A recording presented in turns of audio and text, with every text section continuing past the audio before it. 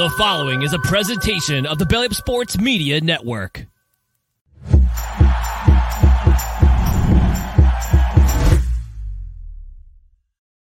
And welcome in, everybody, to another episode of the High Low Sports Podcast. We appreciate y'all joining us here on this Wednesday evening, or if you're checking us out on one of your favorite places to listen to podcasts. It's always a pleasure to sit here and talk sports with you all about what is going on in the world of sports as well. It is DJ, joined as always by my co-host Kelsey. And Kelsey, we have hit the sports equinox. We got college football. We got college basketball coming up. We got NBA basketball coming up. We got MLB playoffs. We got NFL. We got a little bit of everything going on right now. We got hockey. We got some. Well, right now we have international soccer, and then we have MLS Cup coming around in the next couple of weeks as well. There's a winding up the regular season. So yeah, it's everything all at one time. You know, it's one of the best times for sports fans, and yeah, I mean, even if you're not a hockey fan, at least there's something out there for you. Exactly. You got real fisticuffs. You got not so real fisticuffs. There's a little bit of everything going on as well. But now it's for one of our, I don't want to say our favorite ones, but definitely one of our more renowned episodes of the year as well. And that's when we do our NBA season predictions today as well too. Okay. Who's gonna make the playoffs? Who's gonna win some awards? Who's gonna win the finals? Who's gonna win Finals MVP? As we've had some pretty decent track records the last couple of years, we've sputtered a little bit, but I'm not humbly bragging. I did have that three-peat where 3 years in a row I managed to get the right one on our predictions as well. So I'm feeling pretty good about that one. Yeah, you know, let's just we'll keep rubbing that one in the old wound there, huh? For 2 in the last 2. I got to get back on it because the last 2 have not been quite as kind to me as those 3 were. Yeah, you know, this year I think I learned from my last couple years of mistakes of being a year ahead on the person to watch. So I think this year I'm going to have it finally pinned down. Maybe I'll actually get something right. So I may have doubled down on some of my award predictions from last year just to make sure that I might potentially get something going this year. You know what? Sometimes it's better be a little early to the party than a little too late. So that's definitely something to look forward to. No sports person ever. Touche. But at the same time, that's because very rarely are they too early. They're usually just blatantly wrong. And then if it's 6 years later, like, oh yeah, I said that a decade ago. But digress. That'll go ahead and just lead us right into the first part of the show, which is known as the tip-off. The tip-off, of course, brought to you by friends at SeatGeek. Use code BellyUpSports for $20 off your first order. Get yourself some nice tickets for any of those wonderful sporting events that we listed as well. And we're going to shake up the order today. We're going to talk about some highs and lows out of the gate since we got those big predictions coming up as well, too. We're going to talk about what we're high on and what we're low on. We're going to keep it quick and simple. I'll start with my high out of the gate. We're going to take a Detroit on up to Michigan, but not for the Wolverines. We're going to be looking at Dan Campbell and those Motor City Lions. I'm like you. I thought they were a year away. I thought last year was a great building block. They plateau a little bit this year, then they ascend next year. They said, nah, F all of that. Give me those kneecaps, bit them right off. And now here they are, 5-1. Arguably not just running away with the North, but arguably one of the best teams in the NFL on top of it. Tied for the best record with Miami, Kansas City, and all the Philadelphia, San Francisco. Not to mention they actually beat Kansas City as well on top of that. So they have arguably the best win of the season as well, besides maybe the 49ers and the Cowboys, but 6-1 and half a dozen the other. But either way, you got arguably the best win and one of the best records. And you got the Ravens coming up. You win that game on top of it. Lions are in full control right now. I'm not saying they're a Super Bowl team, but if you checked out our Tier Tuesdays, I put them pretty high up there. And we were both like, yeah. I mean, it feels weird to have them up there, especially considering just a couple of years ago, they were letting you down with betting because they kept losing every other game. This will be the one. This will be the one. Led to Aiden Hutchinson. Aiden Hutchinson comes in, and here they are. Suddenly, they're 5-1 in cruising towards a playoff spot. The only thing that let down is that they did the most Lions thing ever. Last year, they started 1-6, then went on a run, almost made the playoffs. It'd be the most Lions thing this year to start 6-1, then go on that massive dip and just barely miss the high, DJ, not a low. That I know. I'm saying that would be the most Lions thing to do, but I don't think that is going to happen on top of it. I do think they're going to cruise themselves in the playoffs, and they're in a good position. They can make a run for that 1 seed. It's obviously congested at the top, but what Motor City Dan Campbell's doing out there can't be understated. Ben Johnson is arguably a top 3 offensive mind in the game right now. Jared Goff, if he's not in your top 5 MVP candidates at this point in the season, your list is wrong. This is not opinion-based. It's just wrong. That Amon-Ra St. Brown is a top 10 receiver. That one could be debated, but I think he's fantastic. David Montgomery, when he's healthy, is great. They haven't even used Jahmyr Gibbs yet. They haven't even used their early first-round pick yet. Well, haven't used him a lot, I should say. So we're going to go high on the Detroit. Ways to differ, but yeah. Well, they haven't used him quite as much as one would expect, we'll say. And then the injury kicked in. And they haven't, like we talked about before the season, we didn't think they'd have any receivers, especially Jameson, besides Amon-Ra, with Jameson Williams being suspended, etc. They bring in Josh Reynolds, a fellow Rams washout from when Jared Goff played there. And every single catch of the season, -1 in this last Sunday, was either for a first down or a touchdown. Every single catch he had on the season accounted for some form of down. -1 he had this last week that got him to 3rd and inches. So that somehow they found a way to make it work. So we're going to go real high on the Motor City Dan Campbells right now. They are cooking. There's something great going on there. And in a weird week where the Browns and the Jets beat 2 teams that were undefeated, the Lions, teams that have had a long history of not so great, Lions, the trajectory is 90 degrees in the air, and they look fantastic. Yeah, I mean, I don't think you're wrong by any means, but I am concerned for that potential fall off, as we talked about, because the Lions don't start well, they finish well. Has been the Dan Campbell story. Well, I don't know how they're going to do as front runners now, because now they're favorites. Now, what do you do for the rest of the season as a favorite when you've been an underdog for literally your entire 10 years as head coach? That's going to be a question for the Lions. I mean, honestly, I'm not disagreeing with your high. I'm a big fan. There's a jersey right over there next to my door that is of Amon-Ra St. Brown. So and like you said too, it is the Lions MO. Next time I talk to him about him, it could look a little something like this, where it says this week's lows, not this week's highs, based on what you said there as well. So right now, I'm going to give them the due because that Ravens game could be a tough one, and like you said, it could get ugly. But right now, who would have thought 5-1 for the Lions? Neither one of us necessarily did out of the gate. No, I mean definitely, definitely not. So I'm going to skip to my high here, and I am going with not football, but football again. This seems to be the trend every week. The U.S. men's national team played Ghana last night, and oh my God, Gio Reyna, welcome back, young buck. It is great to see you. Tell Greg Berhalter to shove it right back up the pipe, because you know what? This is a fantastic showing for Gio Reyna, getting healthy finally, getting 2 goals in the night, including one from an indirect free kick inside the box. It's something you rarely ever see. Super funny to see, super cool to watch. But yeah, the U.S. winning 4-0 over Ghana, a team that in recent memory has been a bane in the side of the U.S. men's national team. They've been one of those teams that have knocked us out of 2 World Cups. And then the 3rd World Cup, we actually, ended up beating them finally. But yeah, it took a while. And that was in 2014 that we ended up actually beating them. But took some time. 2006, 2010, they knocked us out of both World Cups, and 2014 finally pulled through in the group stages. But yeah, no, this is definitely not the same Ghana team, but for the U.S. men's national team coming off of a 3-1 slacking from Germany, you'll take that. You needed that win. You needed that to get going back again. Number 11 team in the world. Got to prove it now going forward. And as they go forward, it's going to be down to Copa America qualifying is next, and so hopefully this team stays healthy. These young kids stay healthy. We actually get a full run out of the actual squad that will be playing in 4 years in the USA. And I don't know, it's exciting to see. Exciting to see right now. There's a lot of young talent. These guys are all still 23, 24, 25 right now. The oldest player on this team when it comes to the 2026 World Cup is probably going to be 28, maybe 29. So kind of insane to see. And it was great to watch last night. But yeah, I'm going to go U.S. men's national team right now. My highs, especially most importantly, Gio Reyna. Absolutely. We kind of talked about it a couple months back too, looking ahead. Like they may have been a not so great World Cup season for the men's national team last year go around, but with all that young talent you mentioned, there was a lot of building blocks moving forward. So it looks like once that next World Cup and that situation comes around, they could be able to flip the script back to like those early to mid 2000s, like the ones we grew up with, where they were a consistent competitor. This team's better than the 2002 Korea team, which is the furthest the U.S. men's national team ever made it. Easily the most talent we've ever seen in a U.S. Outfit. And most importantly, here's the big thing. 2026 World Cup, guess where it's being held? That's right. Home turf, ladies and gentlemen. Not SoFi Stadium, though, because Kroenke's an idiot. But it is being held in the U.S. Across, between Mexico, U.S., and Canada. I think there's 26 venues or 13 venues being chosen, 2 in Canada, 2 in the U.S., or 2 in Mexico, and then the rest in the U.S. Or maybe it's 17, and then 13 of them are in the U.S. I can't remember the breakdown.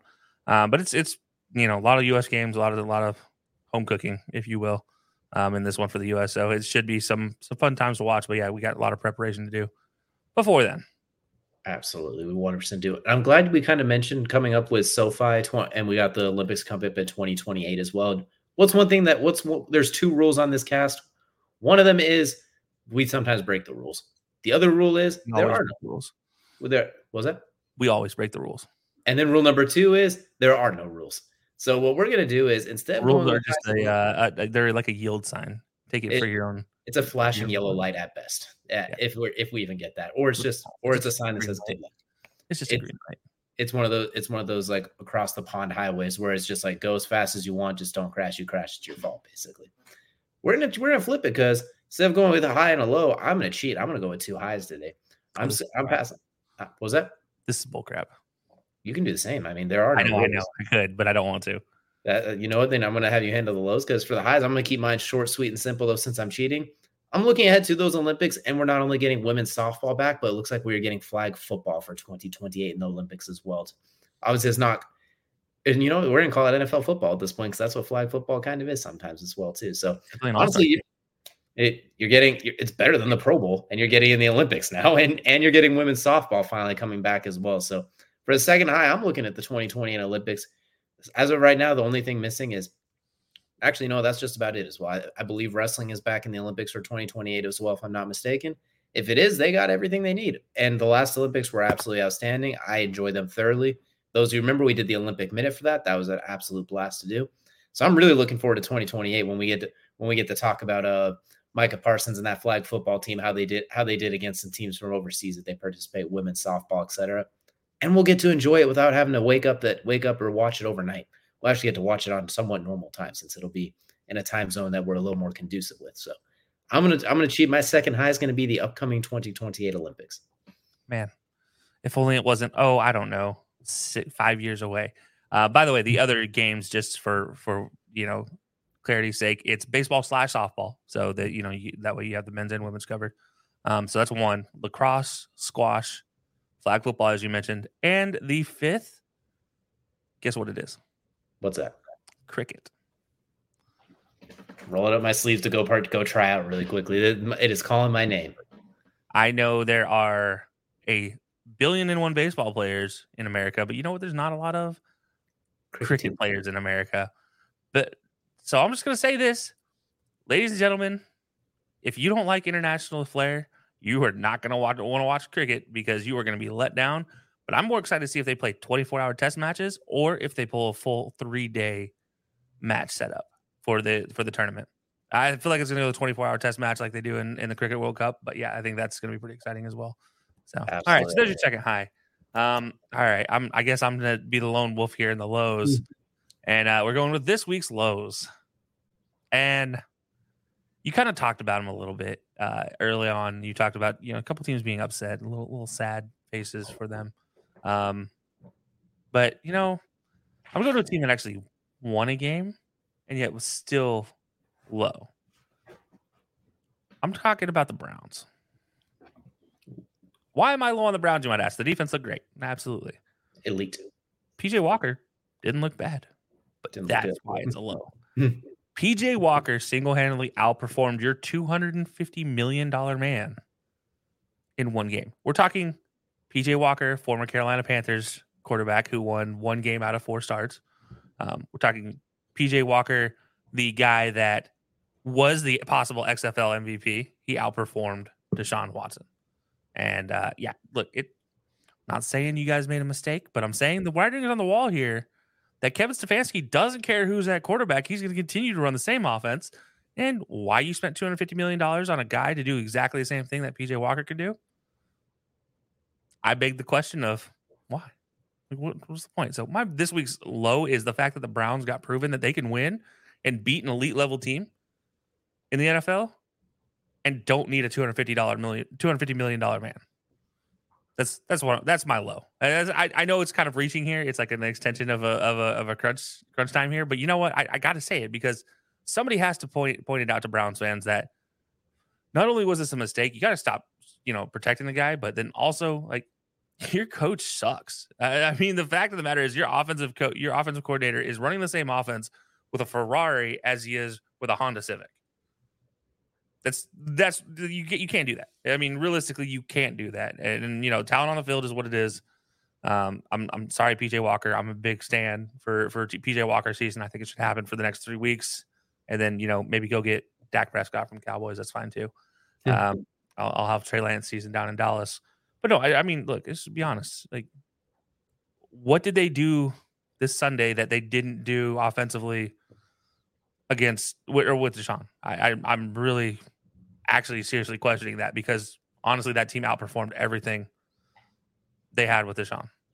The anomaly would definitely be that Titans game where Deshaun had probably his best game he's had in many, many years. That was the anomaly. But you take what he's done as a whole, pretty much identical, honestly. I mean, like, okay completion percentage, okay move, some really good wild throws, like some of the ones to Amari Cooper that PJ made as well. So, like, I see what you're getting at as well too. Like, there's Amari Cooper absolutely is a big reason why PJ Walker was able to succeed the way he was. Let's not kid ourselves. I mean, Kareem Hunt also big reason why here. But you mentioned that Deshaun Watson game. By the way, do you know how many yards Deshaun Watson threw for that game? That Titans game? Like 250? 289. No, 280. Couldn't even crack 300. But as you pointed out, rightfully so, that is the best game he's had in about 4 years. That's not good. First multi-touchdown game he's had in 3 years, by the way. He had one last year because he had 3 touchdowns against Washington last year. Sorry, without a pick. Oh, okay. Gotcha. Okay. I was like, hold on now. My bad. Yeah, see, he did not throw a pick in that game. But no, I mean, this goes to show you, like, if you're the Browns, look, you've made a lot of mistakes in your franchise history. Well, there's no joke about that. Like, I feel bad for Browns fans, historically speaking. I'll just be honest and say that. But here's the thing: you made the biggest mistake 2 years ago in that offseason. You can't do what you did and then now try to keep covering it up and saying, "Oh, it's okay. We'll be better. We'll be better." PJ Walker just blew that door wide open and said, "Nah, you sure you guys are gonna be okay?" Because look, I mean, it is what it is. I don't think I need to explain why PJ Walker succeeding is a problem for Deshaun Watson. What I will say is we talked about what would be the most Lions thing to do. The most Browns thing to do would be to have Deshaun Watson play this weekend and lose to Gardner Minshew's Colts.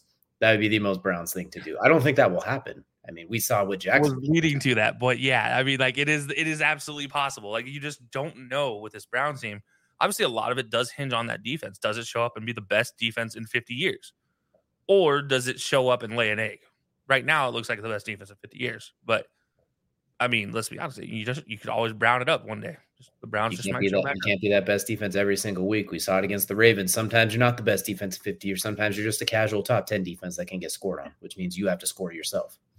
And the question is who's going to be the guy scoring? Is it going to be Deshaun? Or is it going to be the running game that continuously bails him out? What I will say is if PJ Walker does have to play extended time, we do know he loves to throw deep balls to the guys that wear number 2. We saw it with DJ Moore last year in that Falcons game, that arguably the throw of the year, that Hail Mary as time expired, which why you put a linebacker on DJ Moore, I digress. We won't get into that. But we do know if he's in, whoever's in there, look for number 2 because he has showed he still has it. He is, just because Amari Cooper's volume, targets, and everything have gone down a little bit, he's still got it. He has still got it in abundance. Oh, absolutely. I mean, the guy's still one of the most talented get off the ball and get open guys in the league.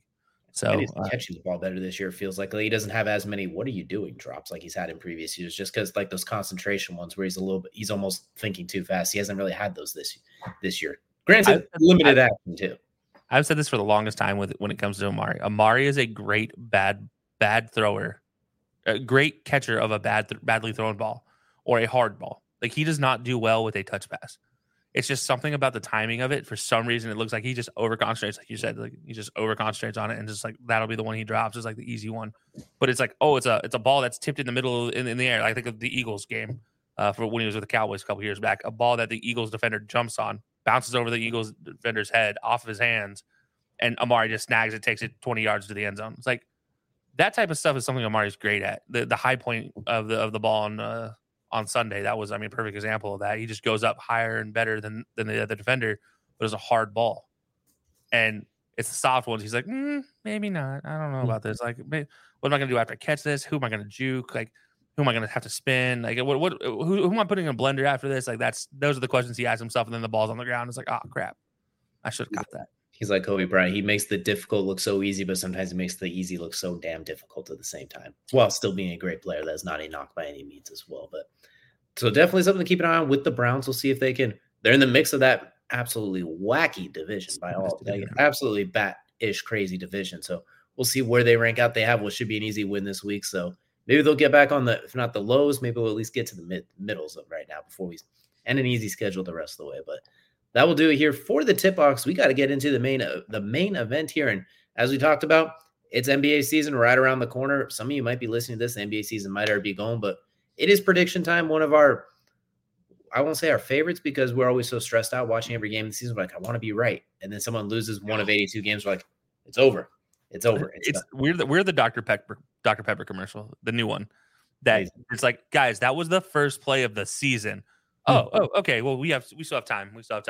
Like after burning everything in my merch, I'm the perfect example. I don't have any Kings gear now. And then so the Kings playoff run last year sucked because I couldn't rep any Kings gear.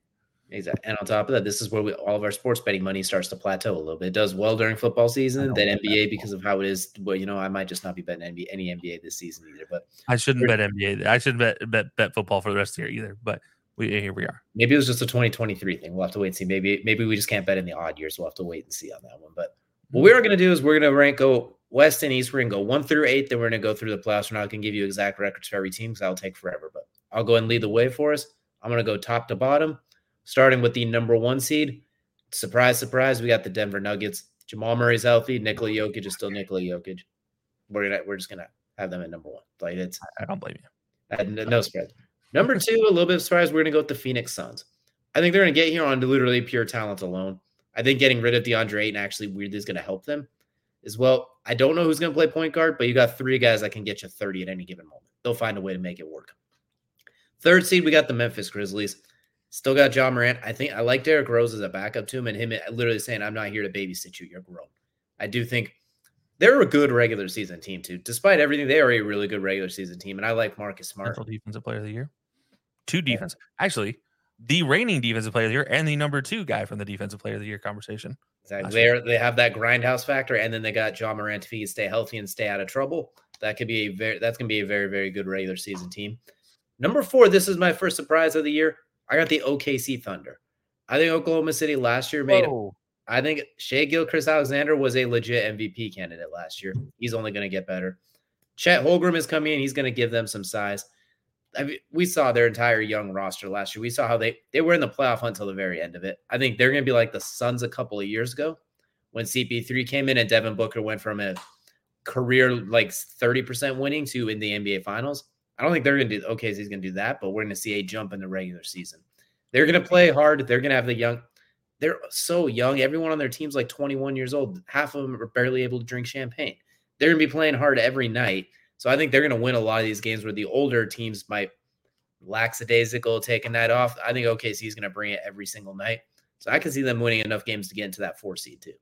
Can I get that one more time? Who's your 4 seed again? Oklahoma City Thunder make the jump and are the 4th seed in the West. Okay, just making sure. You had to break out the sound before I take it. Break out the sound effect for that one.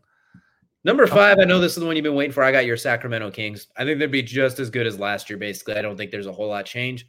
The only difference is I think Memphis isn't going to have their superstar player pulling guns on IG Live and missing games. OKC, I think, is the surprise. So I think not a drop for the Kings. The only reason not the 3 seed is because other teams just go up and improve a little bit. Kings are still awesome. No issues there. Number 6, Golden State Warriors. I have no idea how CP3 is going to integrate with this team. I don't know what the plan there is. You got Steph Curry, Draymond Green, Klay Thompson, Steve Kerr. If they stay healthy, getting you in the playoffs somehow. I don't know how it's all going to work, but I don't know who's going to play as actual center for them outside of Draymond Green, but they always find a way to make it work. It's like the Patriots when Tom Brady and Bill Belichick were there. Even if it looks bad on paper, you don't really pick against them at this point. You give them the benefit of the doubt. 7, the Los Angeles Lakers. Kind of the same thing if LeBron and Anthony Davis are healthy. I like bringing in Gabe Vincent to play point guard along with D'Angelo Russell. I do like Austin Reeves, Rui Hachimura. I think they got some good pieces. Not great pieces. There's going to be a lot of those games where you watch them during the regular season and you're like, what was that? Anthony Davis, that's 11 points on 3 of 11 shooting. LeBron, you shot the ball 10 times and had 8 turnovers. Like, there will be a lot of games like that because they're going to coast a lot probably. So they're going to get the 7th seed. Or we know one of them will. You know what? They all might, if we're being honest. Like, it's just kind of the way it goes. Actually, there's definitely 2 players that will coast at some point in time in the season. And the 8th seed, this is where it was really tough because the West is kind of, I think, in that like 5 down spot can get really crowded. At number 8, I'm going to go with the LA Clippers because it looks like Kawhi and Paul George are finally healthy going into the season for a change. So we're going to say and with Russell Westbrook there to start the whole way. You got Morris, you got Tyronn Lue. I'm going to say they get the 8th seed. They find a way to be relatively healthy throughout. A lot of load management, all that stuff. So we're going to say the Clippers get themselves back in the playoffs as the 8th seed. My first 2 teams out were the Dallas Mavericks and the Timberwolves. Timberwolves, it still doesn't make sense with the Rudy Gobert, Colin Anthony Towns thing still makes no sense. And then you have Anthony Edwards, who's your actual best player, and those two don't fit with him very well. Well, Karl Anthony Towns should because he likes to shoot threes, but then Rudy Gobert's in the way. It's just a mess there. And then the Mavericks, we have no visual evidence say Kyrie and Luka will work together. As a tandem, they are great individual players, but we have not seen any evidence of them winning games together necessarily. And that is 2 guards who are known to be ball dominant and don't necessarily have the best on-ball defense. They have their moments, I guess, but I need to see it work is basically the thing. And I'm nervous in the West it's not going to work. So that's what we're looking at, West 1 through 8 with 9 and 10 in there. All right, real quick, rerun back down to your West real fast. We need to talk about this again. All right, we're going to go top to bottom quick, fast, in a hurry. Nuggets at 1, Suns at 2, Grizzlies at 3, Thunder at 4, Kings at 5, Warriors at 6, Lakers at 7, and the Clippers at 8. Okay. All right, and your first 2 out again? First 2 out, we're going to have the Mavericks and the Timberwolves as the first 2 out. Okay. All right. I can't believe there's no Victor Wembanyama in your conversation for the playoffs. They're going to be in there. Remind you, a playoff potential team last year. They're going to be in the hunt. They're going to be in the hunt till the end, but they're going to miss out on that 10th seed. I think the West is a little deep, and that team has a lot of holes outside of Victor, basically. They were in the knockouts last year. That they got a lot of holes. They got the number 1 pick for a reason. Yeah, that's fair. All right, touche. All right, cool. All right. I mean, look, obviously there's some holes there that I don't agree with. But you know what? Yeah, this sums it up well. I love the list. Don't like the order. Personally, the one that really kind of throws me for a loop is the fact the Warriors are lower while adding Chris Paul than they were last year, but the Thunder have increased while just getting Chet Holmgren back realistically. I'm also thinking that team, everyone is so young and they are getting a step better. And the Warriors, I don't know how CP3 is going to integrate. And you know how old that entire team is senior citizens. They're going to take a lot of games off. They are not. Draymond even admitted it last year in lack of better terms. They don't give a you-know-what until basically the All-Star break. So they're going to leave a lot of games on the board where, like I said, OKC is going to win a lot of games because they're all kids that don't think like that. Everyone on their team is younger than we are. Yeah, don't remind me. Thank you. I feel like they were. Whereas everyone on Golden State is closer to our age, so that's where I'm thinking it's not just getting Chet Holmgren; it's more or less the entire team getting a lot of very valuable time under their belt last year, I think, as well. And Shai Gilgeous-Alexander was an MVP candidate last year on a not so good team. Now I think everyone's going to take that step up as well. And I didn't even mention some of the other players they have, like Davis Bertans, your boy. You got Dort on there as well. Hey, don't put that on me. Don't put Davis Bertans on me. Don't do that. Josh Giddey, Trey Mann, Keontae Johnson. Like they got a lot of really good young players. Both Jalen Williams. Like they got a lot of good young players. And if they want to make a move, they have so many damn draft picks. I couldn't emulate that on NBA 2K if I wanted to. Yeah, that's fair. Also, I was kind of surprised I didn't see any Rockets in there, just because they have been the offseason's darling for a lot of people. A lot of people think that the Rockets somehow did enough to get themselves in the top 8 seed in the East or in the West. So yeah, I'm not really surprised actually, because I know you have the head on your shoulders, but yeah, I know you pay attention to this. It will be fun. They'll be like the Spurs. Like they'll be in a lot of weirdly competitive games. Like they might be like 11, 12, like right. Them and the Timberwolves could flip flop around because the Timberwolves are an ish show. So you never know. We'll see if they can even keep their players out of jail. They did trade Kevin Porter and 2 first-round picks for literally an expiring contract to get rid of. They gave up 2 first-round picks to get rid of Kevin Porter. I mean, that's fair. Hey, congratulations, Jabari Parker. Take over now. Bring back Jabari. I'll change my mind if they bring back Jabari. I'll put him at 10. No, that's fair. That's fair. But yeah, okay. So my West top 2 seeds, same as yours. Nuggets Suns. I think it's safe to say that the Nuggets, Jokic probably going to be contending for another MVP. Probably contending for Yet another possible 30-point scoring season. You just never know. The Suns, look, Bradley Beal looks like the distributor Bradley Beal that we love, that him and John Wall did so well together as. And if he can do that and really work as the glue for Booker and Durant, I think this team is really exciting. And look, you don't have DeAndre there anymore, so you actually have players that want to play for the team. And as much and if you've ever watched the show before, you've heard us talk about basketball. You obviously know I'm a Jusuf Nurkic fan. I do love his game in today's day and age because it's simple. Play defense, put rebounds back in the basket.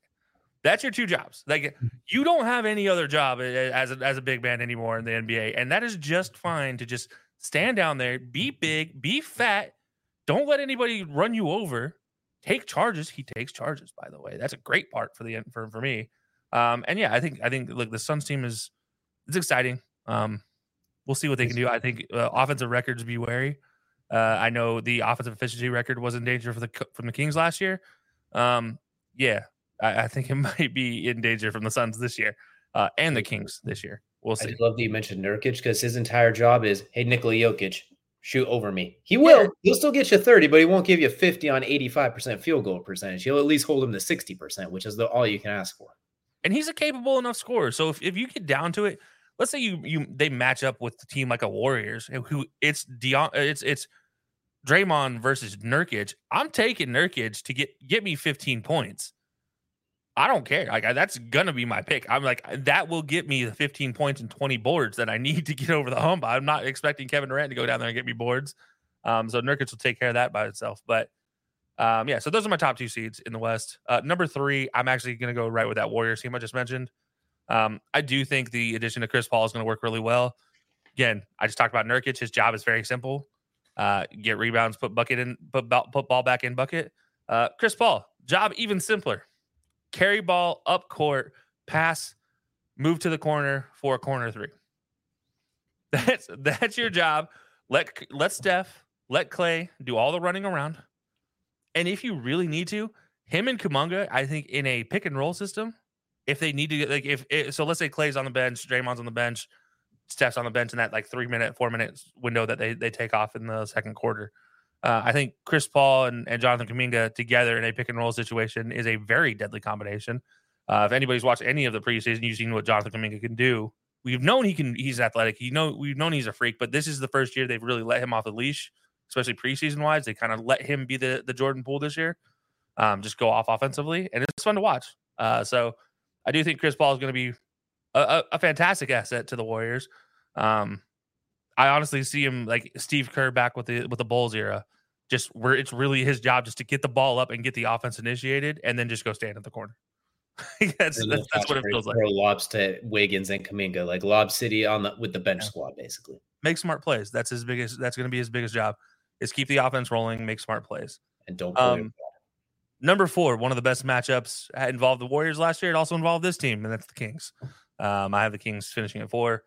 Staying right with the progression you'd expect. I don't think they're going to be as good as they were last year, but I think they are going to be good. I think the addition of JaVale McGee might surprise some people as far as how impactful it can be, but let's not forget JaVale McGee is a part of the reason the Lakers did win a title in the bubble. Let's not forget, he is talented. Did have a year off from the NBA last year, if I'm not mistaken, to play overseas. Was it, if I'm not mistaken? I think he played a little bit in the NBA last year. I think he started overseas and dipped back in, I believe. But that's right. He should be pretty rejuvenated next year. But yeah, I mean, look, I think the Kings' offense is still what it is. Malik Monk is still a deadly force. I don't think he's going to be off the bench as much this year. I think he's going to be. That's why we'll get to the 6th man later, but I think that's why he's not my 6th man of the year pick. But yeah, so moving on, number 5, I actually have Luka and the Mavs. I, on the other hand, do think Kyrie and Luka can figure it out. I do think Kyrie is at that point in his career where he knows he's not a number 1.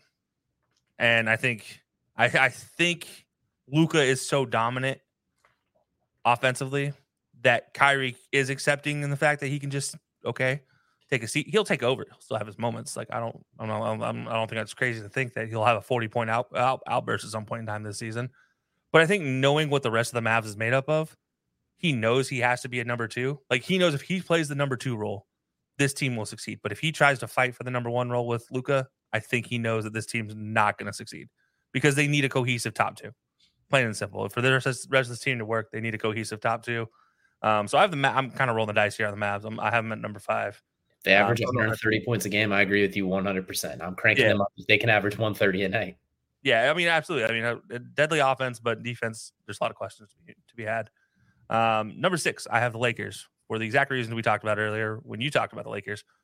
We know they're going to take games off. We know what LeBron does. We know what Anthony Davis does.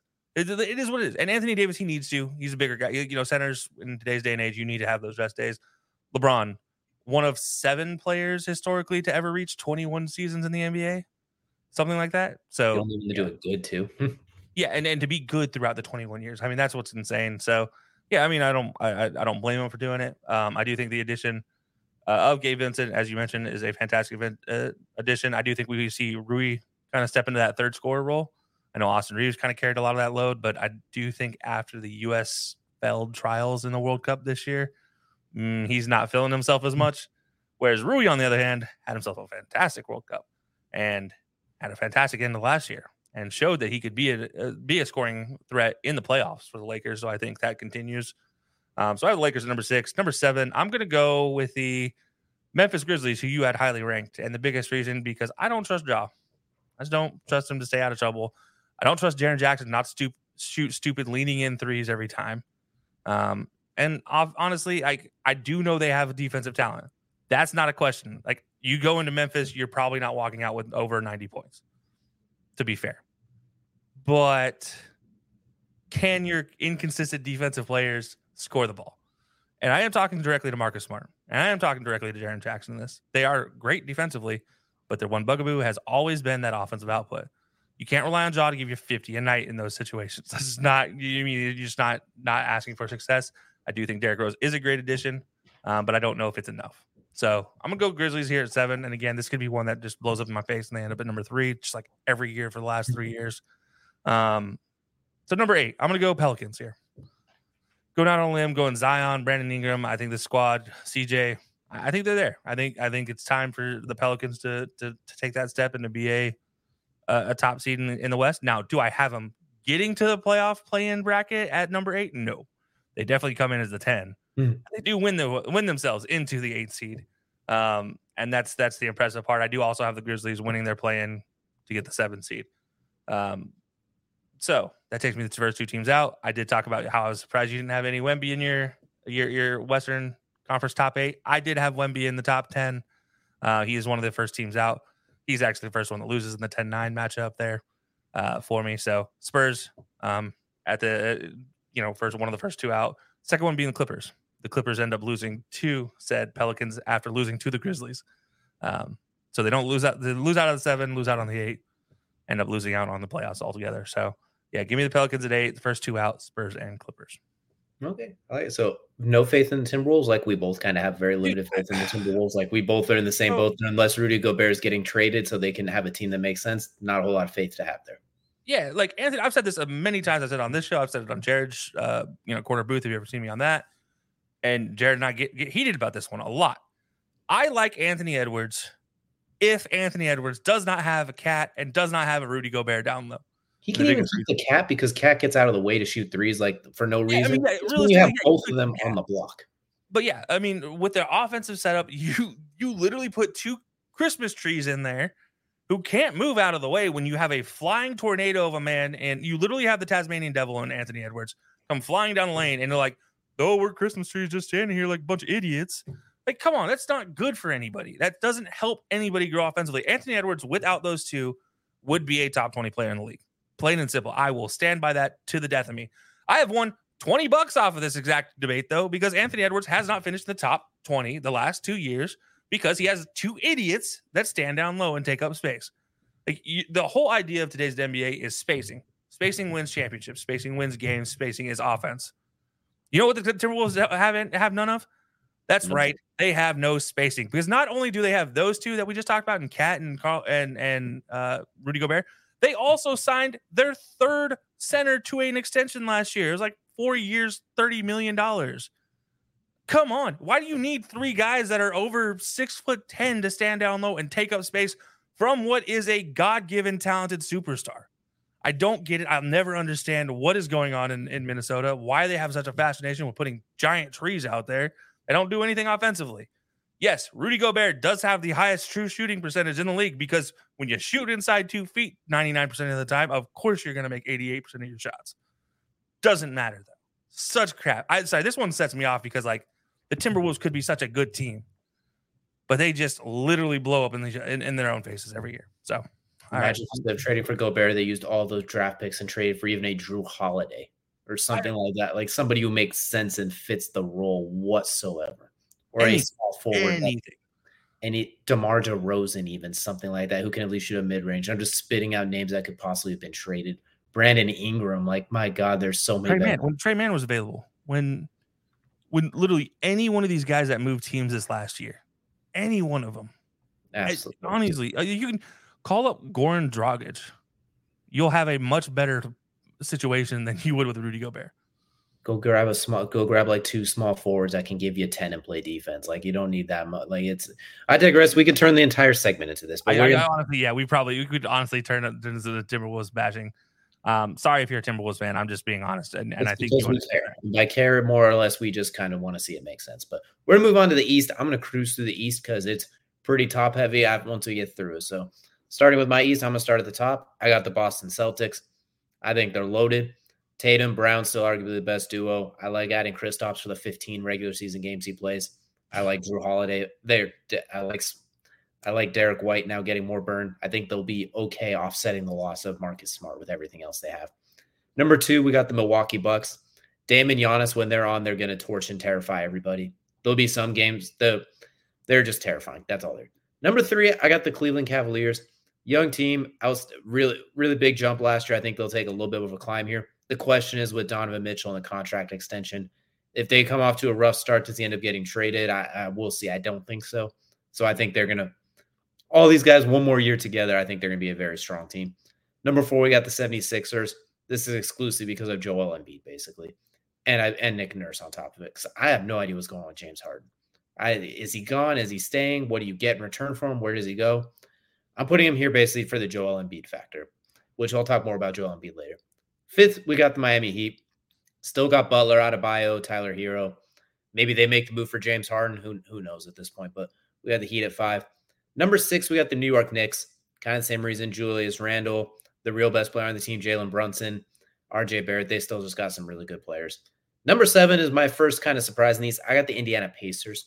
I think the Pacers have finally started to make a little bit of a climb here, and either you have a similar thing or you absolutely hate it. But either way, I like what they've done. I love Tyrese Halliburton and Buddy Hield in the backcourt. Miles Turner, Daniel Tiaz, the Obi Toppin. They got a lot of really good players. Bruce Brown now on the team as well. I think they find a way to get really scrappy. Number 8, I got the Atlanta Hawks. Trae Young, Ice Trae, DeJounte Murray. They find a way to get the 8 seed like they do every year. First team out, I got the Nets. I love Mikal Bridges, but I think that team still has holes. And then 10, we got the Bulls. You got DeMar DeRozan.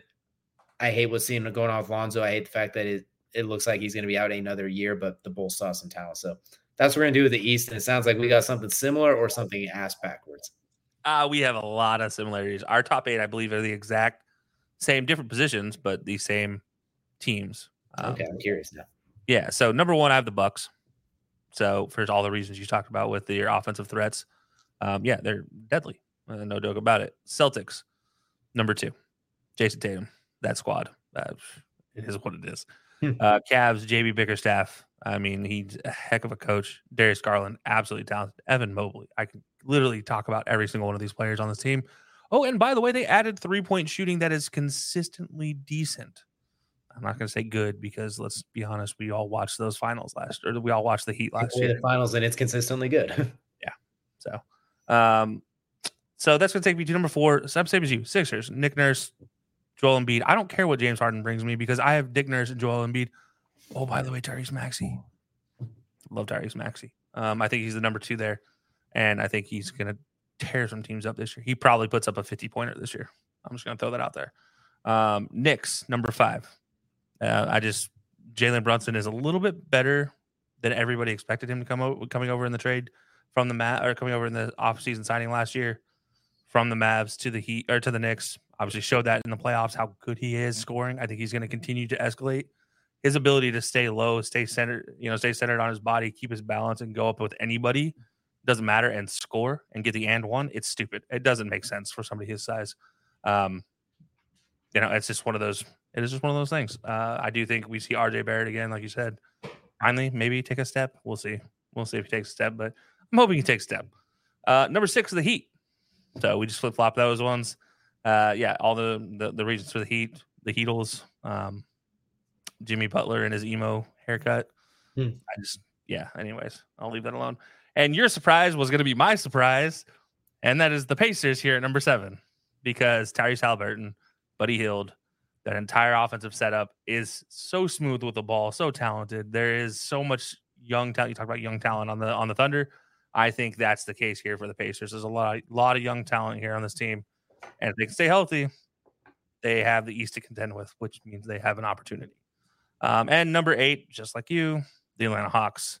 Probably going to change some of these up, but honestly, it's the East. I don't think much, like even trying to force something to change up is probably not going to benefit me much. My first 2 out, I actually have a surprise here. None of these teams are the Nets. So the Nets didn't even make my top 10 in the East. Surprising everybody. I love Mikal Bridges. I just don't think it's there for him this year. I think there's too much deficit everywhere else. But so my first 2 out will be the Hornets and the Magic. I sure hope so. With how much money that LaMelo Ball just spent on that grill, at $80,000 grill, you better at least get in the top 10 seeds with that. When you put that kind of money on teeth. Yeah, I mean, it's got to do something, right? I'm surprised you weren't more surprised by the Magic, to be honest. Honestly, I was the Magic, the Bulls. Like that 10 seed, I looked at it is a cluster in that 10 spot. Like there is so many teams that could be honestly the 9 seed too. Like all of those teams, I think are in a similar pool. So like, I look at the Magic too. Like I like the Magic. I think Paolo Banchero was even better than I thought he was going to be coming out. Like he stepped right in, was even better than I thought. So that's a good team too. Him and Cole Anthony, I think, are a heck of a talent. Mm-hmm. But yeah, I don't know. I think there's a lot to be still missed at the end of the day from that team. And then next year though, you never know. And I like this comment too. Love both lists, but swap the top 2 because Dame is suspect on defense, and that is very fair. That while he will probably give up 20, I do trust him to randomly get 40 shooting from the logo, and then having Giannis back there as well too. Just being you know what? Here's the sneaky part about this entire thing, and everybody keeps forgetting. There's still a Chris Middleton on this team. Like, of all the things that the Bucks could have lost, Chris Middleton was not one of them. And that is just an insanely beneficial piece. With just Giannis and Chris Middleton leading that offense with a little bit of Brook Lopez, this team was a number 1 seed. Now you're going to tell me you're going to add in the opposite offense of Dame. And by the way, Brook Lopez still with the team too. It's terrifying. If they would have kept Drew Holiday, I would have picked them to win 74 games. If they could have found a way to keep Drew Holiday too. Drew Holiday, I'm picking undefeated. Like I'm just 82-0. I'm just gonna say 82-0. And if they lose one game, so be it, because you're still 82 or 81-1. 76-6. Like they're pulling off something. They're pulling off something ridiculous. They could have kept Drew Holiday in that defense. Like that would have been absolutely insane. But no, I mean, I definitely see where RJ's coming from though. I do get it. I don't believe Dame is as bad on defense as many people do. He's a step above Steph. And in a lot of ways, defensively, he's not as good as Chris Paul once was defensively, but he's pretty even with Chris Paul now. I mean, he's never going to be the detriment to your defense, but he's never going to be your best defender. I think that's safe to say. But if you need him to match up with two or three possessions with the top guy on the other team, he'll do it. He's not afraid to do it. He's kind of like what Tony Parker was for those Spurs teams. Like he was clearly there for offense. Defensively, he wasn't going to kill you. He wasn't a revolving door, but you didn't feel comfortable necessarily when he took on those top guys one-on-one for 30 minutes. Yeah, at the end of the day, look, here's the thing about those two teams. Like the two teams we're talking about here. We're talking about the Bucks and we're talking about that OG Spurs team. They had better defender options. Bruce Bowen was on that team with the Spurs. There are better options. And they had all-time defenders down below too with Giannis and Tim Duncan. It's like, oh, our rim's safe. Yeah, exactly. And then that's the thing is like, so your wing defender doesn't have to be great by any means. Yeah, I mean, he just has to be decently good, and Dame fits that category of being at least good defensively. And I'm not going to say great. I'm not going to say terrible, but I mean, he's average. I mean, there it is. He's just average defensively. But that's all I need. Absolutely. You know what? We have just got through our seeding now. We got a long ways to go still. So we're going to run through these. I'm going to run through my West playoffs. Then Kelsey's going to run through his. Then I'll run through the East. He'll run through the East. Then we'll do our finals and stuff too. So we're going to go on hyperdrive here, everybody, really quick. So round one, Nuggets and Suns both winning. No surprise here. The surprise comes in the other two matchups. I have the Kings with the upset over the Thunder. Thunder's still a little young. And then the Golden State Warriors with the upset over the Grizzlies, copy and paste last year. So those are the ones I have advancing. Round two, we got the Nuggets taking on the Warriors and the Suns taking on the Kings. In that matchup, I have the Nuggets. How are they going to slow down Nikola Jokic? How are the Warriors going to deal with that monster? So Nuggets in 5, probably, honestly. Like they'll win that one comfortably. And they'll get revenge for Suns in 4 a couple of years ago. Just how this take it out on the Warriors. Now we got the Suns versus the Kings. The average score is going to be 150 to 160 in this game. Nobody is stopping anybody. Jeez. I like the cohesiveness and the way things fit to better with the Kings a little bit. So I think in 7 games, we're going to say the Kings squeak one out over the Suns in a ridiculous high scoring affair. I like the way the team meshes together as opposed to just 3 all-stars and Jokic. I like the way that De'Aaron Fox and Malik Monk and all those guys fit. And I don't think Sabonis lays an egg this year like he did last year against the Warriors. I don't think Draymond's going to punk him. There's no Draymond on that team to punk him necessarily this year. So, well, that's what they got JaVale for. I don't think JaVale's good, but I don't think he's quite. There's no thing. They got JaVale to take the pressure off, so he doesn't have to deal with Draymond. Gotcha. Yeah, I see what you're saying now. And that puts us in the conference championship game. We got the Nuggets taking on the Kings, and unfortunately for the Kings, even with JaVale McGee, I think that's a tough ask. So I'm gonna say the Nuggets find their way back to the NBA Finals out of the West. So, and I think especially if Jamal Murray stays healthy this entire year, he's gonna take a lot of that load off of Nikola Jokic, so I don't think it's going to drain him quite as much. So we're going to have the Nuggets getting back to the finals out of the West. Okay. I like that. It makes sense. My first round, getting out of the first round, the 4 teams out of the first round, I'm not going to go through the matchups because that's pointless. I have the Nuggets making it, the Mavs as the upset pick over the Kings, the Suns, they'll make it, and the Warriors. So 3 of the top 4, and the Mavs. And your own Kings going down. Ouch. Yeah, and the 5 seed. I mean, I don't have the Kings to go that far. Again, I have them bouncing in the first round. It's just, unfortunately, the Mavs, I think, is a slightly better team at the end of the day there. So getting out of the second round there, I have Nuggets taking on the Mavs. The Nuggets will win that series. And then the Suns taking on the Warriors. And in one of you just talked about the 160, 150 matchup, 120 to 130 matchup here, I have the Warriors beating the Suns. Just a little bit difference there because, well, Chris Paul gets a little revenge. So no Tony Brothers in this series, by the way. But then that'll take us to the conference championship. Nuggets versus Warriors. Redux. And in what is the Warriors fashion of the, at the end of the day, they get revenge, just like they always do. They go to the finals. So I have the Warriors going to the finals here out of the West over the Nuggets, but despite Jokic's best efforts. So what you're saying is there is no Scott Foster during any of this playoff run, basically, is what I'm hearing. Saying Scott Foster may or may not have an accident at some point in time this season. And he may or may not ever officiate a Warriors game again. Very interesting. All right, so we got the Warriors getting back as well, too. The dynasty continues, and CP3 fits right in seamlessly. But for the sake of time, I'm going to run through the East.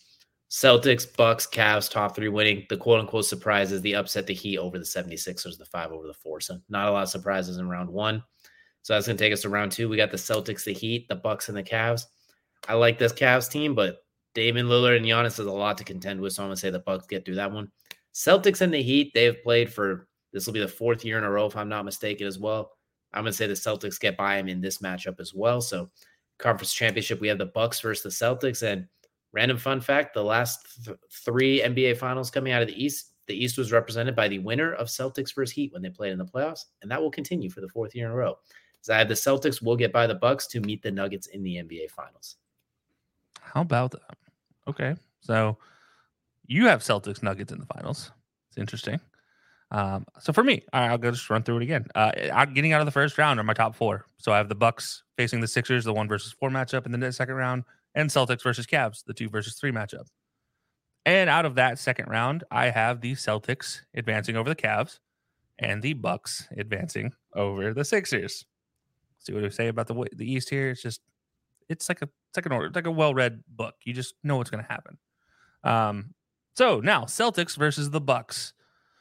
And as much as I love Dame, as much as I think the addition of him to the Bucks is a fantastic piece. I'm going to say the Celtics upset them. I guess technically upset them. I don't know. 2 versus 1. It is what it is. Celtics beat the Bucks and make it out of the East to face off against the Warriors here in the finals, setting up a Celtics versus Warriors finals. Oh yeah, I like it. So we both have the Celtics getting out of the East. So I'll run through mine really quickly. I won't waste a whole lot of time. Celtics taking on the Nuggets. I will have the Celtics taking the dub in a 4-2 series. I think Drew Holiday is going to make life miserable for Jamal Murray a little bit. I think they'll find a way to deal with Jokic, and Jason Tatum, Jaylen Brown's going to be lethal, but Jason Tatum, a.k.a. Deuce's dad, is going to get the finals MVP. So I think the Celtics finally get over that hump. They finally sign Jaylen Brown and don't talk about trading him for like they do they have done every other week for the last few years. And I think they finally get away over the hump and the Celtics get that ring. I like that. I like that pick. I would, if I had the Nuggets in the finals against the Celtics, I also would have gone Celtics, by the way. I just feel like I should mention that. But for my finals pick, I do not have the Celtics and I do not have the Nuggets in the finals. I have the Warriors in the finals. And Celtics Warriors go just like you, DJ. 6 games. The Warriors, though. The Fighting Warriors, they win that series 4-2. We had our misspelling in the back from our friends back there. It's okay. We pay them in crackers anyway, so they're okay. But yeah, it's like Warriors win this one 4-2. Steph Curry named Finals MVP, and Chris Paul probably sets a record for assists in a Finals game with something like I think it's like 27 assists in the Finals game, something like that. 32. I don't know. It just makes sense. It's something the Warriors would do. Honestly, at this point in time, I've missed so many years of NBA basketball predictions in the playoffs. I just was like, all right, low-hanging fruit. Who am I going with? Here we go. So, that would be something for CP3 to finally get over that hump with the team that arguably was one of the biggest thorns in his side and the player that he probably despised playing against the most, arguably, for a while there, too. With the Clippers. Guaranteed. So, that would be absolutely. And if anyone's paid attention to our last handful of predictions, we have instituted a fan vote this year. And for the fan vote, this is what we got. We got the Bucks taking on the Lakers, surprisingly, with the Bucks getting the W, but Damian Lillard winning the MVP. So we like Dame. They seem to love Dame by the looks of it, which that could be a very fun matchup if it happens too. You know what? I don't hate it, but I will say the Lakers really. Can we get off Laker Nation, people? Ladies and gentlemen, this is not the early 2000s. They were in the Western Conference Finals last year. If they just get the right matchups at the right time and avoid a lot of those other teams to get to the final, you never know. We won't rule it out, as well, all I'll say. But we do have a little bit of time left, and we do got some awards to get to. So I'm going to run mine from bottom to top. We're just going to sprint through this really quick. NBA award predictions. 6th man of the year, Gabe Vincent with the Lakers. Rookie of the year, surprise, we got Scoot Henderson with Portland. Coach of the year, we got Frank Vogel of the Suns. Defensive player of the year, Joel Embiid adds more hardware, but not playoff wins. And MVP, we're going to say Giannis takes the MVP, beneficiary of having Dame Lillard take a lot of the pressure off. I guess the tiebreaker for rookie of the year must have been singing ability because Scoot Henderson definitely gets that nod. 1,000%. I think Victor's going to be it's going to be one of those weird ones where everyone's locked in on, like Anthony Davis and Dame Lillard as rookies, where it's like, oh, wait, this dude's balling. And I think he's just going to have like some weirdly dumb numbers to complement it. I feel your pain. I feel what you're saying. I'll get to that in a second. So going through my awards, 6th man of the year, Karis LeVert for the Cavs, yet again in the conversation for 6th man of the year. This year, he finally gets over the hump and wins it. Defensive player of the year, the number 3 finisher last year, gets it this year, and that's Evan Mobley. In my book, I have him winning it.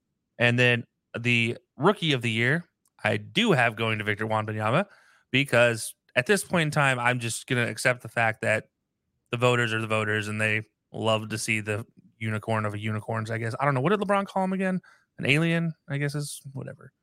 Anyways, yeah, Victor Wembanyama, the Spurs. I also think this sets up the Spurs for years to come. I think we get a nice little run for them. Coach of the year, new coach, Adrian Griffin for the Bucks, same team. Literally, I feel like at this point in time, if you have Giannis as one of your players, Chris Middleton, and now you got Dame, it's really hard to mess this one up. You kind of just let them go out there, do their thing. They all fit really well together, play style wise. I think this is going to be a perfect job for Adrian Griffin as his first real head coaching position in the NBA. And MVP, I said it last year. I was wrong. I'm going to say it again this year, and I'm probably going to be wrong. But that is the dude that I'm scared to find in a dark alley, Luka Doncic with the Mavs.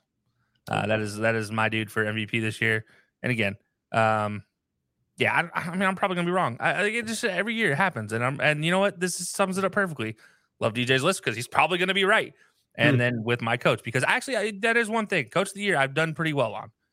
every other award or pick, and forget it. I will say I do really like that coach option as well. He has the best thing to work with. The only reason I picked Frank Vogels, I think he's going to find a way to get the Suns to play a little bit of defense, like during the regular season at least, because he's known as a defensive guy. That's kind of his thing. Bill will play defense. What was that? Bradley Beal will play defense, and I don't even know who else is on that team. To be honest, Jokic will find I think he'll somehow get them into like a top 14 defensive thing, and people will just be like, oh, okay, because they're going to try and shortchange. They're trying to shortchange the Bucks. Like, oh, anyone could do it. Dame and Giannis. Like, they're going to find a weird way with the coach thing this year. But I agree with you. You definitely can't go wrong with that one. Also, JB Bickerstaff, if the Cavs continue their maybe if the Cavs finish top 2 in the East, I think Bickerstaff gets coach of the year. Run away. He almost was mine as the 3 seed as it was as well. So he was right there in the mix of it. And Luka, one of these days it's going to hit for you. One of these times it's going to hit. The question is, do you think he does it as a 30, 10, and 9 guy, or do you think this year he just ends up maybe reeling it back and going like 27, 13, and 10? Like, do you think he's more of the assist? I don't think ever mesh with Luka's play style. That is reel it back. I'm saying like reel back. I'm saying the points reel back, but the assist. I know. I'm just joking the fact that reel it back and Luka don't go good together at the end of the day. No, I mean, look, if Luka's going to do it, Luka's going to do it at 31. Probably it feels like it's going to have to be 31 plus a night. And then the other things, 8 and 7, probably 8 rebounds, 7 assists. It feels like what it's going to have to be. I mean, he maybe has 8 rebounds, 6 assists, 5 assists, but he's going to have over 5 assists and probably 8, 9, or 10 rebounds a night. But I do think he has to have 31 plus scoring, because at the end of the day, look, we have Embiid, we have Giannis, we have Jokic, who scoring offensively probably going to be giving you somewhere between 29 and 31. And we know their stats for rebounding are going to be way up there. So for Luka to have a chance, he's going to have to outscore him by at least a solid point.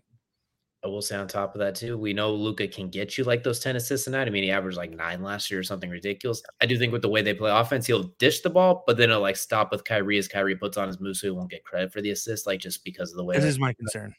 Which might deflate the numbers, but it'll help overall because he'll get like the defense drawn to the left side, get it to Kyrie to isolate on the right where he has all that space. So like not in a way that detriments the team. Not saying Kyrie detriments it that way. I'm saying the way the ball might move, where he'll dish to Kyrie, who will drive and then dish it to someone else. So we get hockey assists. But real quickly before we get out of here too, I'll have you go ahead and recap your awards for us one time real quickly. Yeah, 6th man of the year, Karis LeVert. Defensive player of the year, Evan Mobley. Rookie of the year, Victor Wembanyama. Coach of the year, Adrian Griffin. MVP, Luka Doncic. For me, I got 6th man, Gabe Vincent from the Lakers. Rookie of the year, Scoot Henderson with Portland. Coach of the year, Frank Vogel with the Suns. Defensive player of the year, Joel Embiid. And MVP, we have Giannis taking the MVP. And real quickly, as we go and get out of here, we're going to jump right into Kelsey's favorite part of every show. That is, of course, Crunch Time. And that is brought to you by Outlier. Go to outlier.bet/high-low-sports. Get yourself a free 7-day trial to bet smarter, not harder. For me, I'm going to keep mine quick, short, and easy. The UFC pulled a magical unicorn thing here on roughly 12 days' notice. They had to replace the main event and the co-main event, and somehow both fights got better, bringing in a former champion, Kamaru Usman, and the current featherweight champion, Alexander Volkanovski, for a super fight rematch. So if you're a big fan of fisticuffs, you got quite the shakeup this week. Those betting odds, take a look at them too. Usman, a plus 280 underdog, understandably so. Volkanovski, like a plus 385, both understandably so. Short notice against, and both of them going up a weight class on top of it. If you got a few dollars, you could win a lot. Kamaru Usman versus a guy, Kazma Chimaev. I'm going to take Kamaru Usman in that one. I'm just saying. I know it's up a weight class. I know Kamaru's old and has no knees anymore. I'm taking that bet. You don't need knees to punch through a brick wall. That's all I'm saying. You know what? Chimaev has looked like a brick wall at a lot of points as well too, and he's also looked like looked like a tractor at the same time running through people. So I'm just saying, take a look at those if you like to bet. Check out Outlier.bet. See some. My DGen side just came out and was like, that parlay together though. Put $2 on that bad boy. I'm not going to show my DraftKings app right now. I'm going to let you go ahead and take over for Crunch Time. Yeah, I know. I got nothing for. Honestly, I got nothing for Crunch Time. I let it go in the my lows of the week because I had to get that one off my chest. And on the Timberwolves conversation. By the way, though, Crunch Time. If we do have to have something, look out for the new City Connect jerseys this year. The Timberwolves did actually have a pretty sick new City Connect, and the Kings. I actually kind of like the Kings City Connect. I know it's not the same color of the Kings jerseys we're used to, but the Kings had a whole redesign for the jerseys. One of them being the new City Connects, navy blue. Looks pretty good, actually. I like Kind of that. honestly though, it does kind of look like something you'd expect out of a Chicago team, but I digress. Interesting. So I guess there'll be something to look forward to with the Timberwolves games besides just being pissed off the whole time we watch them. Not as cool. I still don't think they're as cool as their purple haze jerseys from the Honor Prince a few years back though. Those were sick. We got to see those in person. I still regret not wearing those or not buying that. One can only dream, but maybe one day in the future. But that's going to do it here for us on the High Low Sports Podcast. We appreciate you all for joining us. Let us know in the comments what predictions we got right, wrong, indifferent, everything. And be sure to check us out. Fantasy Fridays, DJ's Best Bets over the weekends, and Tier Tuesdays on YouTube as well. But we will see you all again next time.